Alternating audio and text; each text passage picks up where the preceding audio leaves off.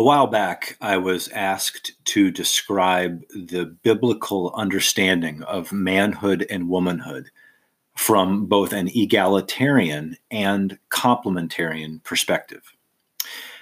Egalitarianism maintains the view that both men and women alike are designed by God to spiritually lead, feed, and protect God's people, both in the home and in the church. In other words, at the heart of evangelical egalitarian theology over the last 40 plus years has been a strong resistance to any forthright definitions of manhood and womanhood in distinction from one another.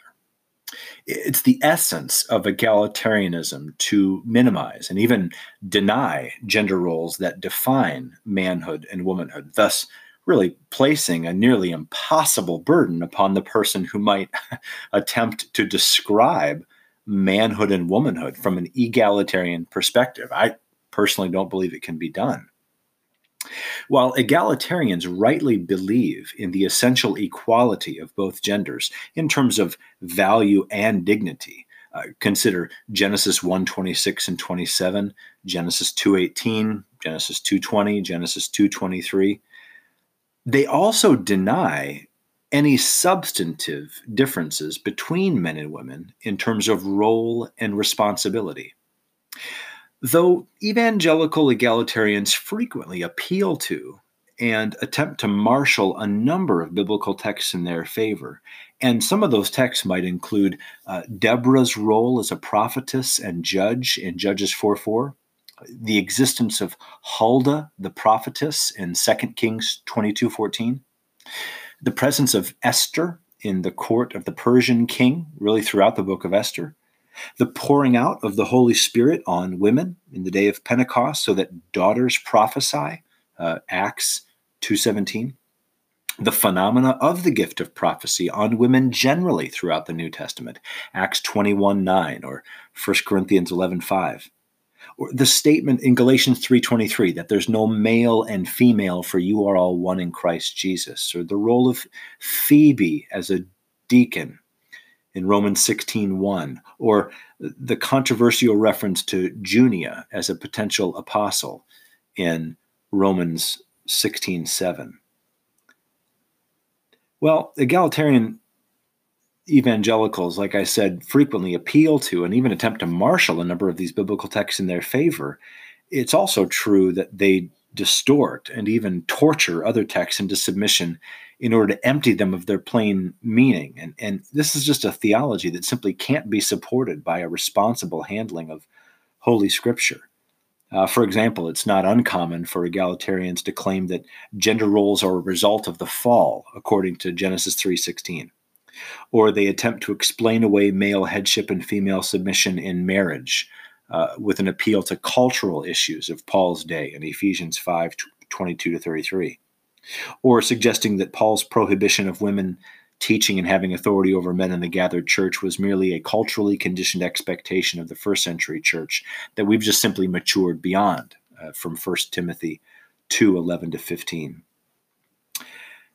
Well, as I said, this is a theology that simply, notwithstanding those objections, just can't be supported by a reasonable handling of Scripture. In fact, I would argue that there have been many answers to these questions in the last couple of decades of evangelical theology. Really, chief among these proponents of a complementarian vision would be Wayne Grudem and any of the books that he's written where he's taken up these objections and dismissed them one by one with a careful and thorough and, to my mind, convincing handling of Scripture. Well, by contrast, the biblical understanding of manhood and womanhood from a complementarian perspective is based on a straightforward grammatical and historical interpretation and application of Old and New Testament texts. Now, within our society, and sadly, even within evangelical egalitarian circles, there is rampant ignorance of, and frankly, ambivalence toward gender roles. In the Scriptures, there is untold insight into and enthusiasm toward gender roles.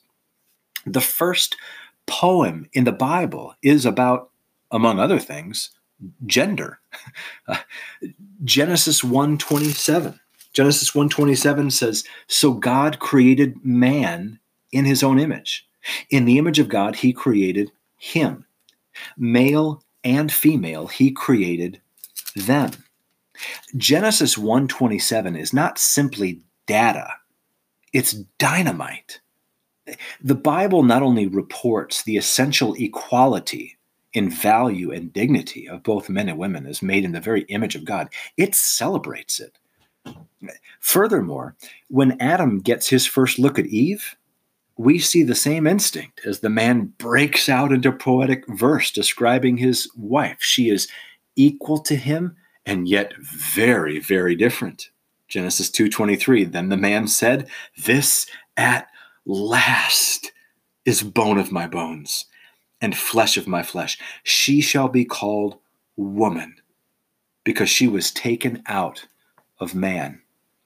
Once again, equality in terms of value, dignity, and creation in the image of God are all fully reflected and jubilantly celebrated. However, the Bible doesn't stop there. While God's word clearly trumpets the absolute equality of men and women in value and dignity, it's quite clear there are differences in gender as it relates to role and responsibility. As John Piper has so helpfully written, quote, "At the heart of mature masculinity is a sense of benevolent responsibility to lead, provide for, and protect women in ways that are appropriate to a man's differing relationships," end quote. And furthermore, Piper says, quote, "At the heart of mature femininity is a freeing disposition to affirm, receive, and nurture strength and leadership from worthy men in ways that are appropriate to a woman's differing relationships." Well, I happily accept and hold forth these definitions of manhood and womanhood as biblical and representative of the complementarian position. There's no doubt in my mind that the complementarian perspective of manhood and womanhood is the most biblical between the two options. I not only believe it, but I'm fully persuaded that it is the best and most beautiful.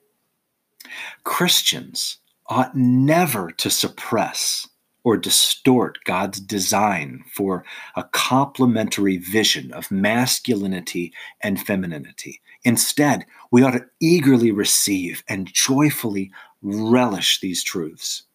While man, as male and female, are equal, they are also different.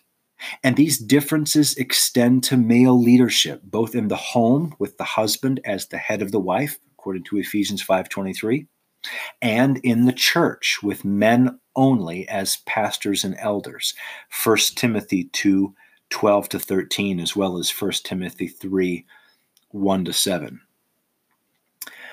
It's been my experience that churches who believe these things are not only churches that are healthy, but they are churches where women and men absolutely flourish because they are living in harmony with their God-intended design as male and female.